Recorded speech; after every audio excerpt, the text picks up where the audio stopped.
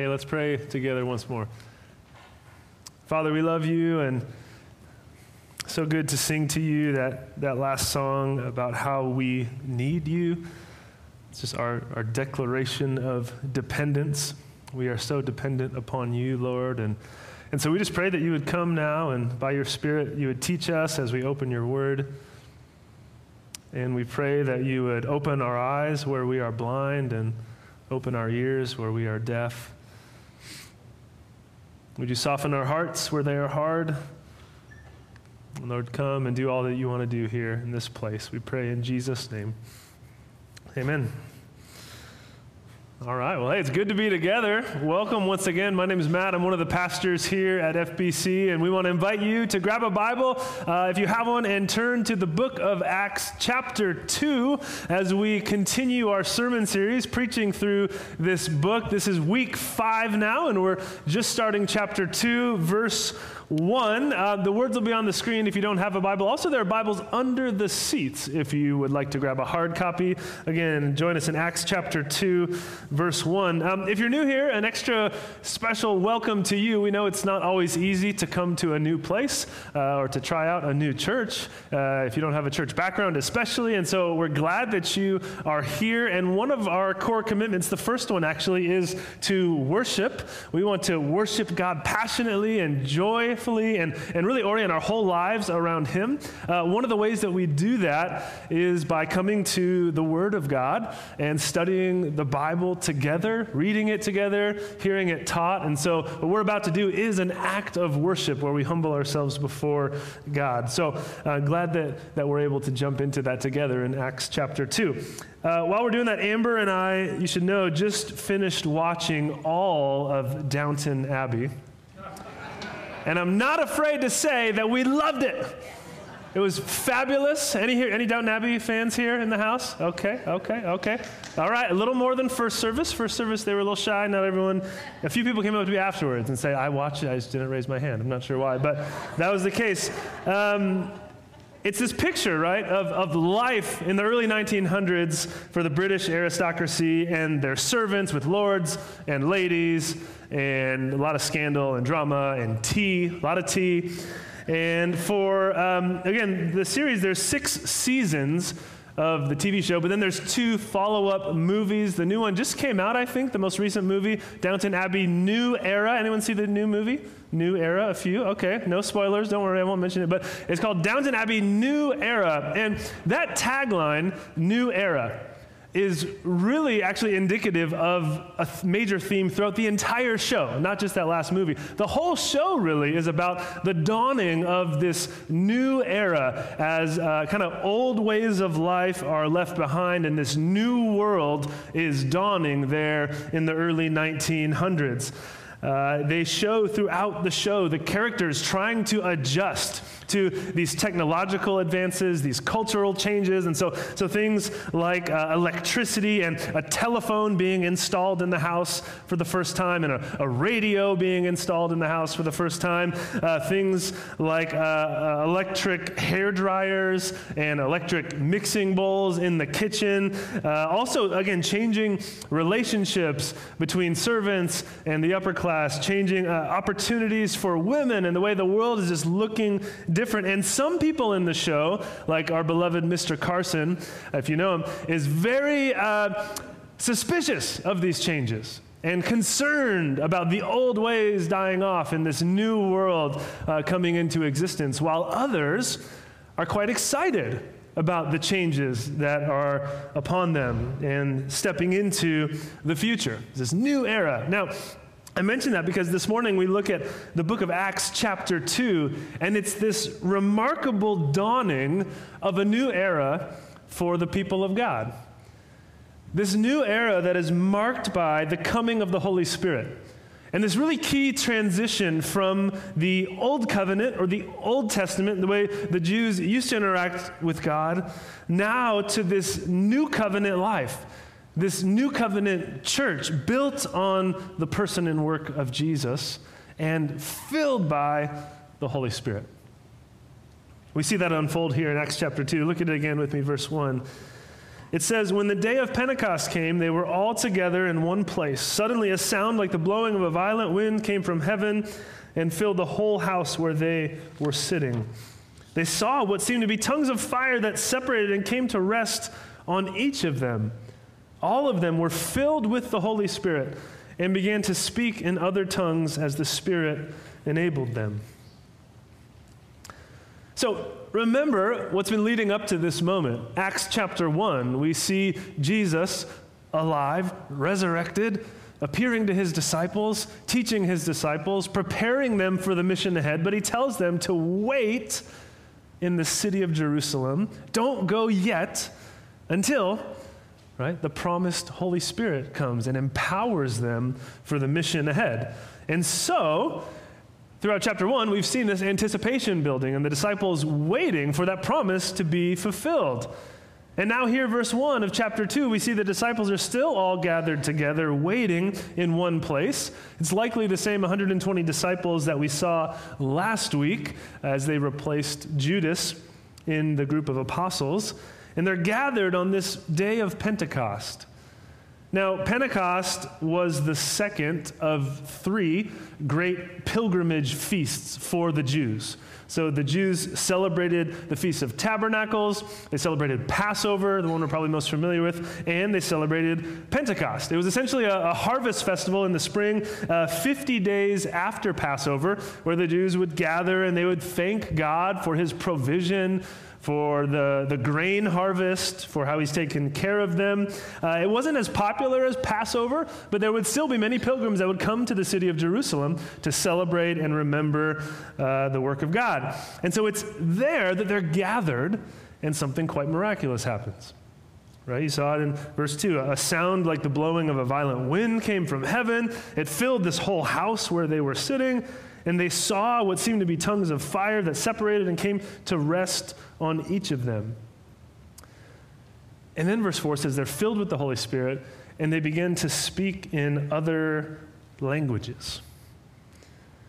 So here is this fulfillment of the promise, right? The promised coming of the Holy Spirit that they've been waiting for, that Jesus told them would happen, that even if you go back and look at John the Baptist in John chapter 1, John the Baptist said this would happen. He said, right, Jesus will baptize them with the Holy Spirit and with fire. And here then the Spirit comes upon the people of God in an unmistakable way. There's a violent wind from heaven. There's sounds, there's what looks like tongues of fire resting on each of them. So all these kind of audio, visual signs are indications that God's doing something really special here. Because if you think about where we've seen these things before, wind and sounds from heaven and fire falling, those are all images or themes from the Old Testament that would kind of clue them into the fact that God is showing up here in a special way. So we're going to look at a few Old Testament verses, a number of them, to kind of show you what I mean here. For example, Ezekiel chapter 37, there's this prophecy about God pouring out his Spirit and his breath, or the very wind of God being breathed on these dry bones, and they are brought back to life. Or another example of wind representing, again, the presence of God and his voice. God speaks to Job. You remember Job in chapter 38 when God finally appears and speaks to him and kind of puts him in his place. It says that God spoke out of the whirlwind, or out of the storm God spoke. So we have not only wind, but we also see fire here. Maybe earth is thrown in there somewhere, but we see fire as well. Exodus chapter 3, God speaks to Moses out of what? Out of a bush that is burning. There's fire. It's not consumed, but it's burning. Or think of Exodus chapter 13, where God leads the people out of slavery in Egypt, and he leads them with a pillar of cloud by day and a pillar of fire by night. So with all these images fresh in their minds, the Jews would know these references, and even more profoundly, they would look back to Mount Sinai. As God led the people out of Egypt, out of slavery, into this new life, he led them in Exodus chapter 19 to a mountain, Mount Sinai. And it was there that he gave them the law and the Ten Commandments, and the covenant was established, his new relationship with his people. Now, before we talk about what happens at Mount Sinai in greater depth, realize the connection to the gospel, that the order of things. God rescues and saves and redeems, and then he gives his people the law and establishes the covenant. And usually what we do is we get that backwards. And we say, God gives us his law and his commands, and if we obey, and if we measure up, and if we jump through the hoops in the right way, then he's going to rescue and save and bless us. But we see even back in the Old Testament with the Exodus, no, God rescues and redeems and saves his people. And then he says, now that you are my people, I'm going to teach you how to live. That order is really important even still for us today. So we see God leads his people in the Old Testament to Mount Sinai. And look what happens there in Exodus 19. We'll read it. It says, then Moses led the people out of the camp to meet with God, and they stood at the foot of the mountain. And Mount Sinai was covered with smoke because the Lord descended on it in fire. And the smoke billowed up from it like smoke from a furnace. And the whole mountain trembled violently. As the sound of the trumpet grew louder and louder, Moses spoke, and the voice of God answered him. There's smoke and fire on the mountain. There's trembling of the mountain. There's the voice of God coming forth to his people as he's forming his people. Think then about the connections with Acts chapter 2. The wind, and the noise, and God's glory and power being revealed in a way very similar to the Old Testament. Even more, there are these indications here of God's presence with his people. He is dwelling among them. If you look later at Exodus chapter 40, it speaks of how the cloud and the glory of God would come and fill the tabernacle, this tent of meeting where God was said to dwell. Or later in 2 Chronicles chapter 7, stay with me here, where the temple is dedicated. And it says this about that. It says, when Solomon finished praying, fire came down from heaven and consumed the burnt offering and the sacrifices, and the glory of the Lord filled the temple. The priests could not enter the temple of the Lord because the glory of the Lord filled it. When all the Israelites saw the fire coming down and the glory of the Lord above the temple, they knelt on the pavement with their faces to the ground, and they worshiped and gave thanks to the Lord, saying, he is good, his love endures forever. So you see, in the Old Testament, the temple was the place where God dwelled, where his glory was manifest. And that was marked by fire from heaven. And now we read in Acts chapter 2, wind, a rushing wind from heaven, and what looks like tongues of fire resting upon each believer. And so we see that in the New Testament, and still today, the temple in Jerusalem is no longer the focal point of God's presence and work in the world, right? Why? Because the focal point of God's presence and work in the world is now his people. It's not a building. It's not the temple in Jerusalem. It's his gathered people, the church. Think about what Ephesians 2 says. Paul, writing to the church, says, you're no longer foreigners and strangers, but fellow citizens with God's people and members of his household. And this is Ephesians 2:20. Built on the foundation of the apostles and the prophets, with Christ Jesus himself as the chief cornerstone. In him, the whole building is joined together and rises to become a holy temple in the Lord. And in him, you too are being built together to become a dwelling in which God lives by his Spirit.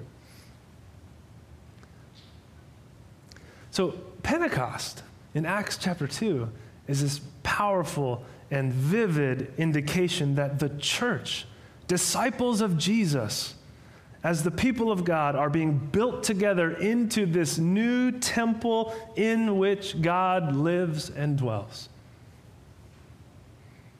This new temple where God establishes his new people under this new covenant.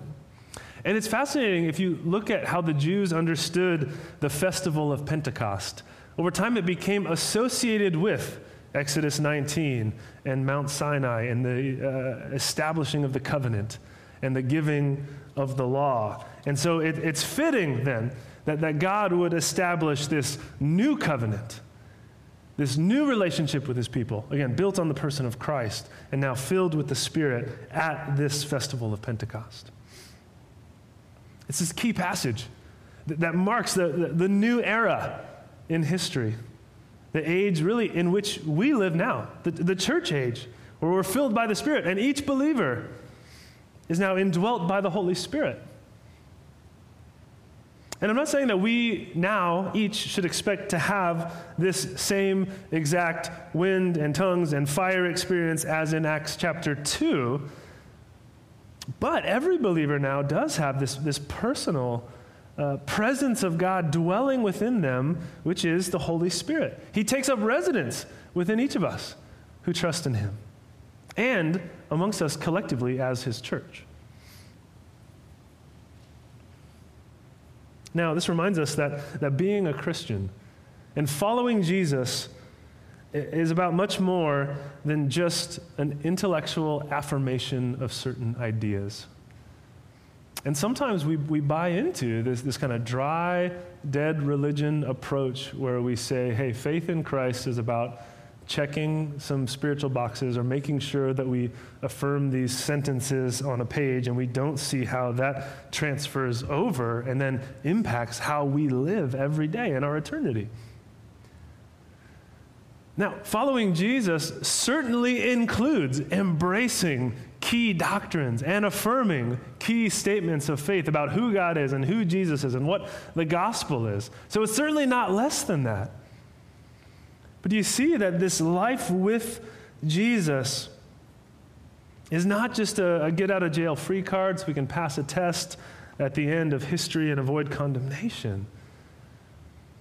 It's also that we now are made alive, that we have had this real encounter with the living God who takes our heart of stone and replaces it with a new heart and a heart of flesh. And he takes us when we're dead and he makes us alive again. And he leads us to live this new life marked by love for him and love for people. Romans 5:5 puts it this way, that God's love has been poured out into our hearts by the Holy Spirit. But often we can be suspicious of the Holy Spirit. I think some of us, maybe our predominant relationship with the Holy Spirit is marked by suspicion. Or maybe we're just ignorant. We don't know a lot about the Holy Spirit, the third person of the Trinity, and how he works. But maybe, I don't know, maybe some of us are in this room a little uncomfortable already. We're talking about speaking in tongues. We're going to talk about that in a minute. We're like, I don't know. Francis Schaeffer has this great quote that speaks to this tension a little bit and hopefully can help us resolve it in a healthy biblical way. Francis Schaeffer, some of you know his work. Hear his quote here. He says, often men have acted as though one has to choose between Reformation and revival. Some call for Reformation, others for revival. And they tend to look at each other with suspicion. But Reformation and revival do not stand in contrast to one another. In fact, both words are related to the concept of restoration. Reformation speaks of a restoration to pure doctrine.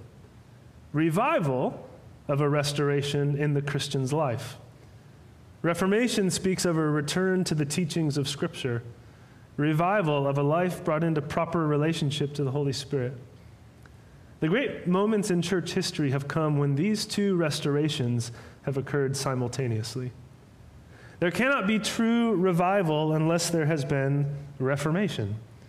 And reformation is incomplete without revival. May we be those who know the reality of both reformation and revival, so that this poor, dark world in which we live may have an exhibition of a portion of the church returned to both pure doctrine and a Spirit-filled life. You see this point? We're not just to get stuck in our heads and only care about purity of doctrine without that doctrine influencing the lives that we lead. And we're also not to go out and chase some kind of experience devoid of the truth of Scripture or grounded in the Word of God. Both are necessary. So the question for us is, are we open to this? Are we open to a life filled with the Spirit of God, where we experience the fruit of the Spirit in our lives? Love, joy, peace, patience. Are we marked by these things? This week I read a book, or not, I didn't read the whole book. I read part of a book by J.D. Greear, solid pastor, and he wrote a book called Jesus Continued. And the tagline of the book is, "Why the Holy Spirit inside of you is better than Jesus beside you." And we've talked about this before. I think I've referenced it before. But he goes off the teaching of Jesus that says, hey, to his disciples, I'm going away. It's actually better for you, though, that I go away. It's a good thing that I'm going away, because then I'm going to send the Holy Spirit to come and dwell within you, and he will be with you and guide you into all truth and so on, which I think is hard for us to wrap our heads around. Sometimes I think we'd rather have Jesus like flesh and blood right here next to us going into whatever we face. But Jesus says, no, it's actually better to have the Holy Spirit come and dwell within you and lead the church. I think it's a provocative thought. But in the book, he writes about a young man named Brennan who was a well-respected and trusted leader in their church. He was young, yet had been given great responsibility, but he had a secret, dark struggle in his life, one marked by sexual sin, pornography use, hookup culture, and things that he could not shake. And he tried everything he could think of to change. He tried to memorize Scripture. He tried to cancel his internet. He got accountability partners. He made vows. And nothing seemed to work. He ended up checking into an intensive kind of months-long ministry to help him with this. And afterwards, he showed up to Pastor J.D. Greer's door months down the road, and J.D. said he was remarkably, noticeably different before they even spoke, just seeing him walk up. And so we asked him, J.D. Greer asked him, what in the world happened? What did you learn at this new ministry that helped you? And he responded, I didn't learn anything new. He was a little puzzled. I didn't learn anything new. Meaning, hey, what I needed was not necessarily just more information or more content. Because he knew his Bible. And he had memorized the passages. And he knew the truth of Scripture. So he said, I didn't learn anything new. I had to lean on the Holy Spirit. He said, I had to learn to lean on the Holy Spirit. Through this ministry, he saw that the Holy Spirit was not just some abstract theological concept that we affirm, Father, Son, and Holy Spirit. The Holy Spirit is a real person with whom we interact and upon whom we depend. And so he said, yeah, these temptations are still there in my heart, these struggles, but the power of God's Spirit within me has become more potent than any lust or sin that I struggle with. And that experience and him sharing that led Pastor J.D. Greer to reflect and ask the question, is Christianity for us more a set of beliefs we adhere to, or a dynamic relationship in which we walk with the living God by His Spirit?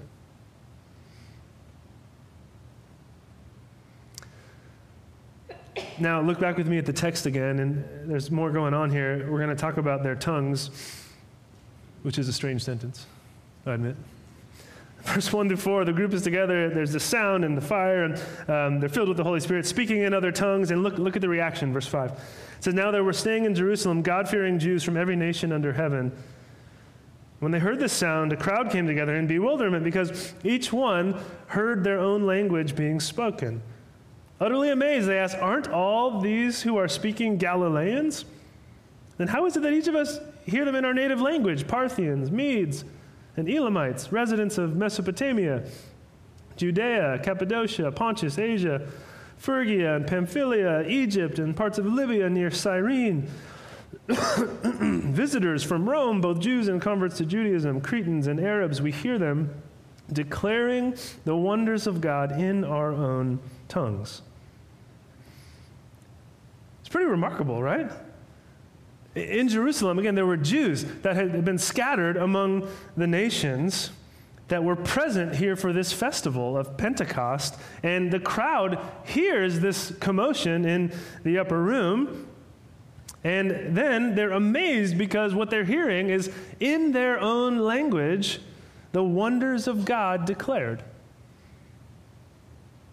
And that's repeated a number of times, in their own languages, right? You see that in verse 5, they were from every nation.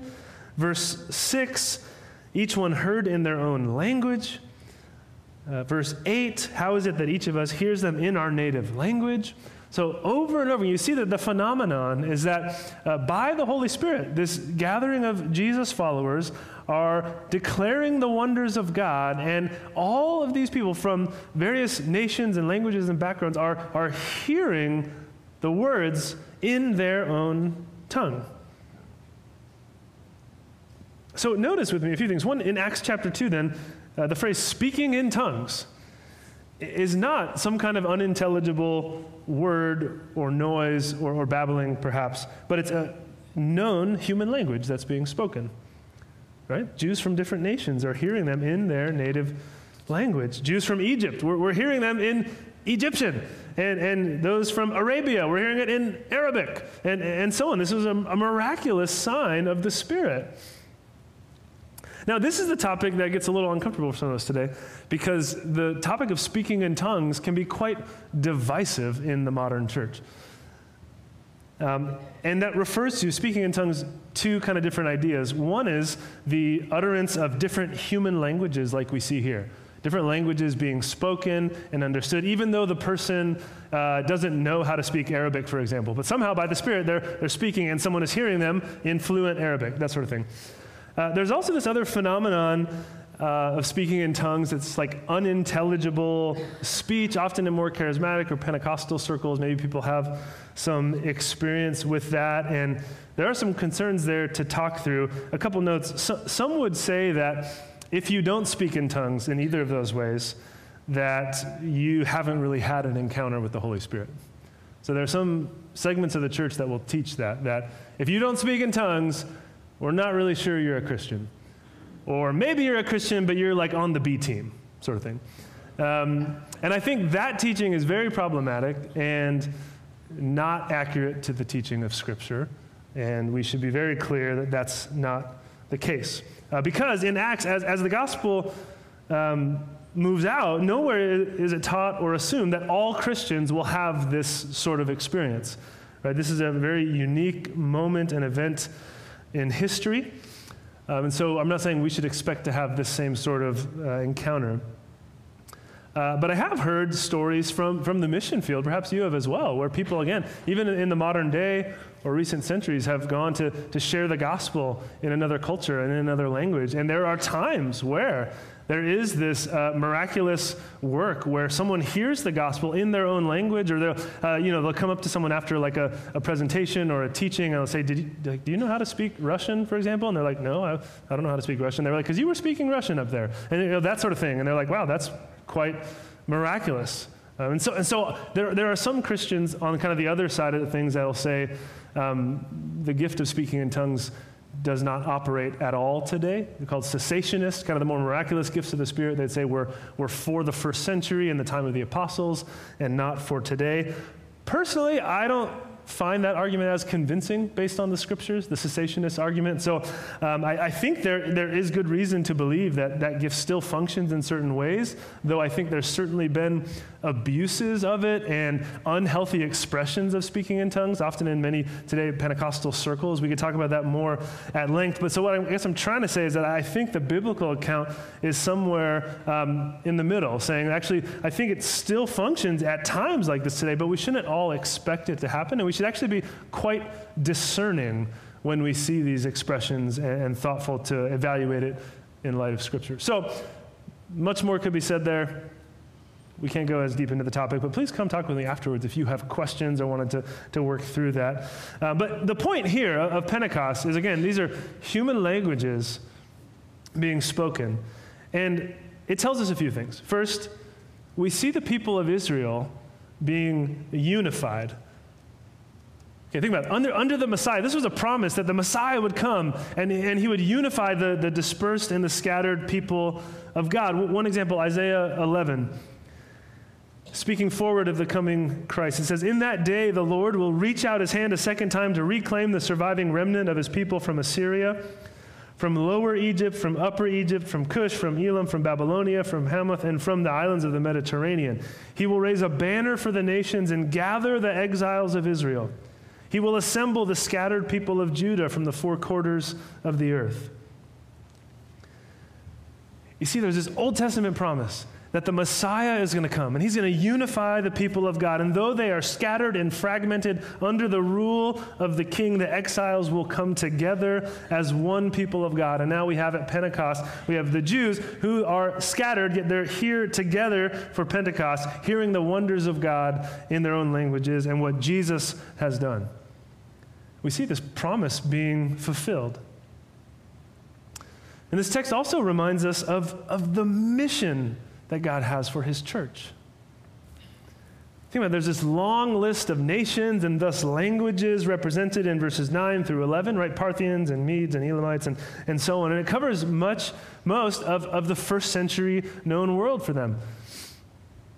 Okay, look around at kind of this clockwise circle of nations and languages represented there at Pentecost in Jerusalem. And we were just told, right, looking at Acts chapter 1, verse 8, what? That the mission of the church was to be empowered by the Holy Spirit and go take the gospel to the ends of the earth, to be Jesus' witnesses to the ends of the earth.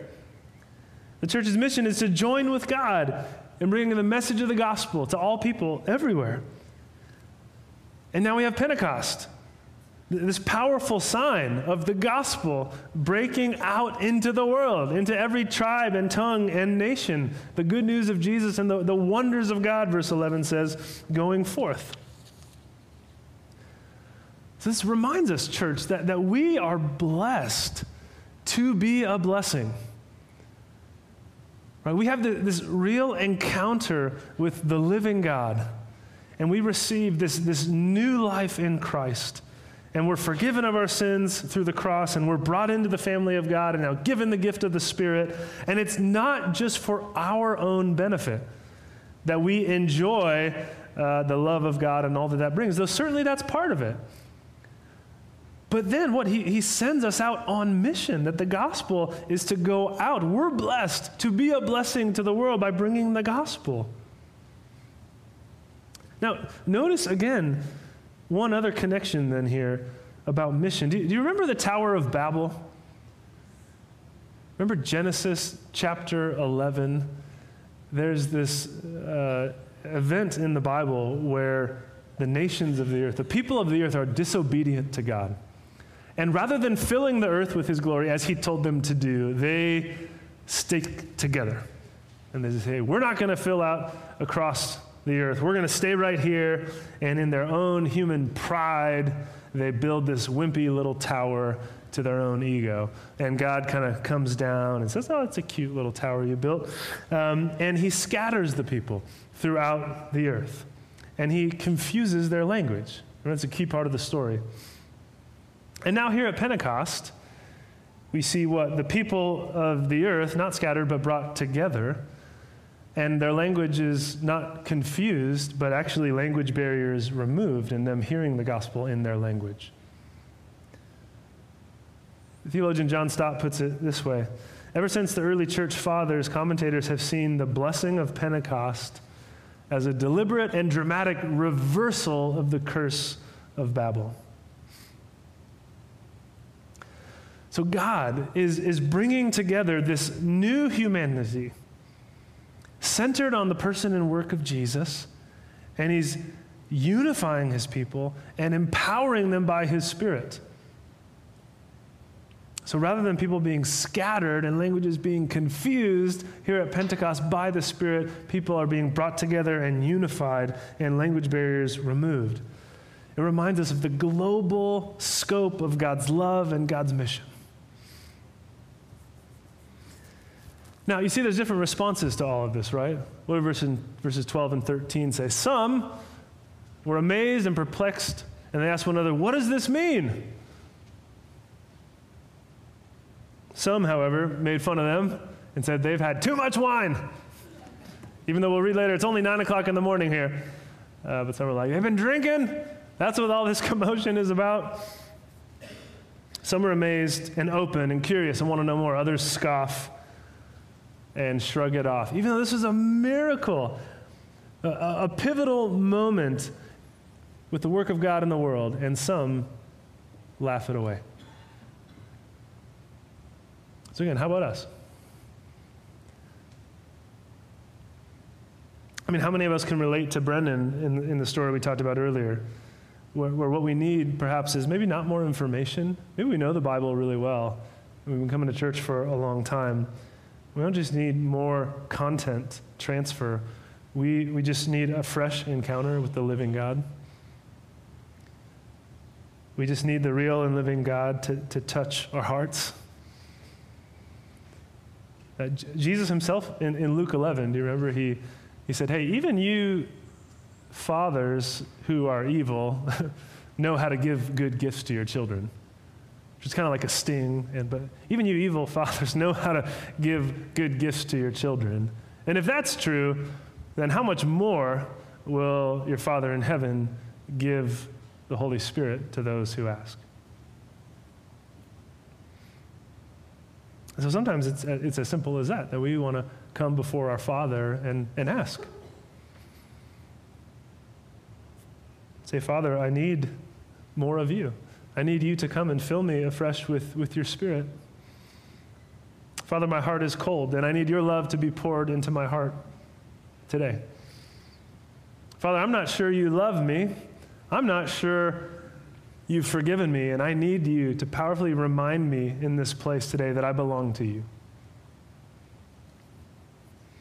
Maybe some of us need to trust in Christ for the first time. We've never repented of our sin and trusted in Jesus for salvation.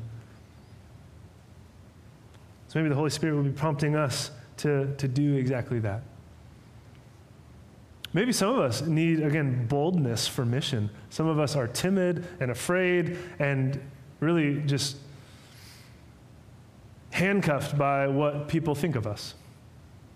And we need to pray that the Holy Spirit would come and make us bold for mission. Again, in the context, this is about the gospel going out. Maybe there are conversations we need to have, questions we need to ask, phone calls we need to make. And we can pray now, Father, would you give us your Spirit, empower us for the work you've called us to do. Again, maybe some of us are just weary and tired and worn down, and we need God to fill us with his strength. And so we're going to pray now before we take communion. I just want to give people an opportunity to respond. I want to invite you to pray and just join me in closing your eyes. And if you'd like, you can just simply open up your hands there on your lap. This is just a simple prayer posture to say, Lord, I'm open and receptive to you and what you want to do in my life. And so, Father, we come to you in prayer. And really, well, Lord Jesus, you said that the Father knows how to give good gifts and give the Holy Spirit to those who ask him. And so, Father, we come and we ask for your Holy Spirit to fill us. We ask, as Romans 5:5 says, that you would pour out your love into our hearts by the Holy Spirit. And I pray for those in this room, again, perhaps who feel distant from you and unsure of your love, and they need to be reminded of your favor and blessing upon them through the work of Jesus. I pray that now, by your Spirit, you'd remind them.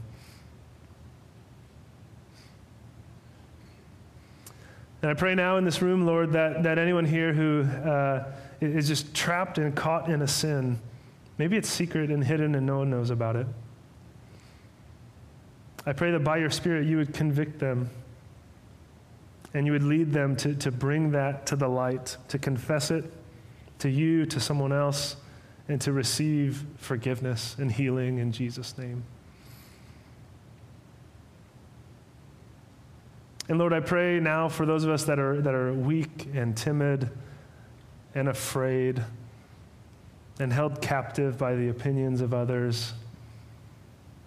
Lord, would you fill us with your Spirit and make us bold to share the gospel, to invite everyone we know and everyone we encounter to come and experience the love of God in Christ.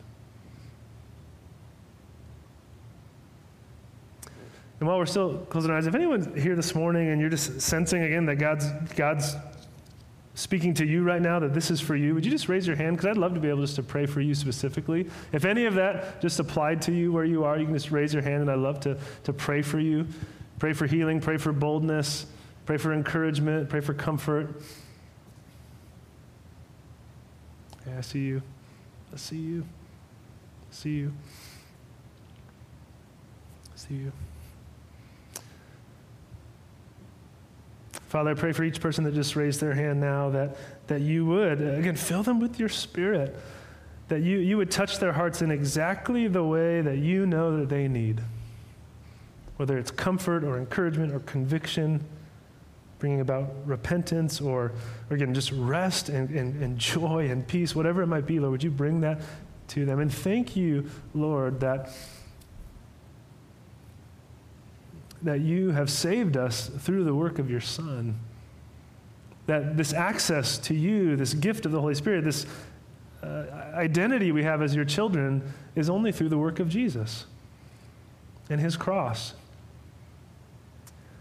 And so, Lord, we're about to take these elements of communion that remind us of the broken body of Christ and the shed blood of Christ, the cost of our redemption. And we just want to say thank you. And thank you that we're saved by grace, through faith, not by works, so that no one can boast. So we come before you with grateful hearts, Jesus, for your work, your death, your resurrection. It's in your name we pray. Amen. Well, you should have received the elements when you came in. The communion elements, mine are down here on my seat, so I'm just going to come and grab those. At FBC, we practice an open table, which simply means that even if you're visiting, if this isn't your home church, if you're not a member here, that's okay. We invite all who have trusted in Christ as Lord and Savior to participate with us. So if you're a Christian, we invite you to take the elements with us as we remember Jesus. On the night he was betrayed, he took bread and broke it and said, "This is my body given for you. Do this in remembrance of me."